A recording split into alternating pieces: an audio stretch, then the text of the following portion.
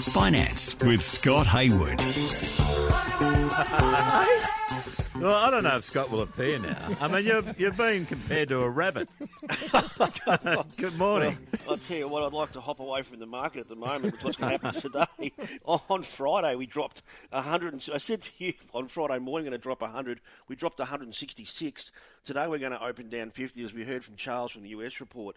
Australian investors are now bracing for the fallout of the second biggest bank failure in US history.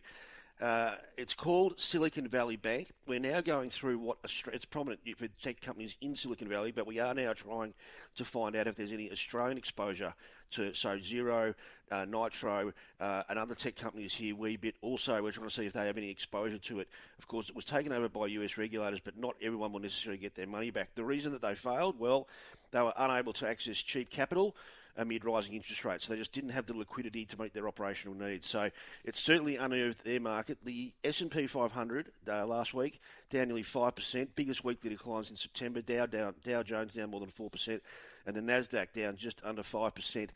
So there's certainly cracks in the financial system. Our system is very different, so I don't want calls about our banking regulators and APRA and everything. If you have $250,000 in a bank in Australia, you are still guaranteed that money. So we have a very different system to the US where they have different liquidity requirements. So it's nothing to be concerned about here. But again, it is a confidence play. So you may start to see some of the banks soften just because of the confidence and the fact that there has been a fallout from the second biggest bank failure since the global financial crisis. Right. Okay. Well, Scott, I think you should lift. I'm going to try and lift, but I'm certainly going to get callers going to get confused when they hear my intro, and then they call up to try and get their bunny money. That's right. And then they might not have to call up until 8 o'clock.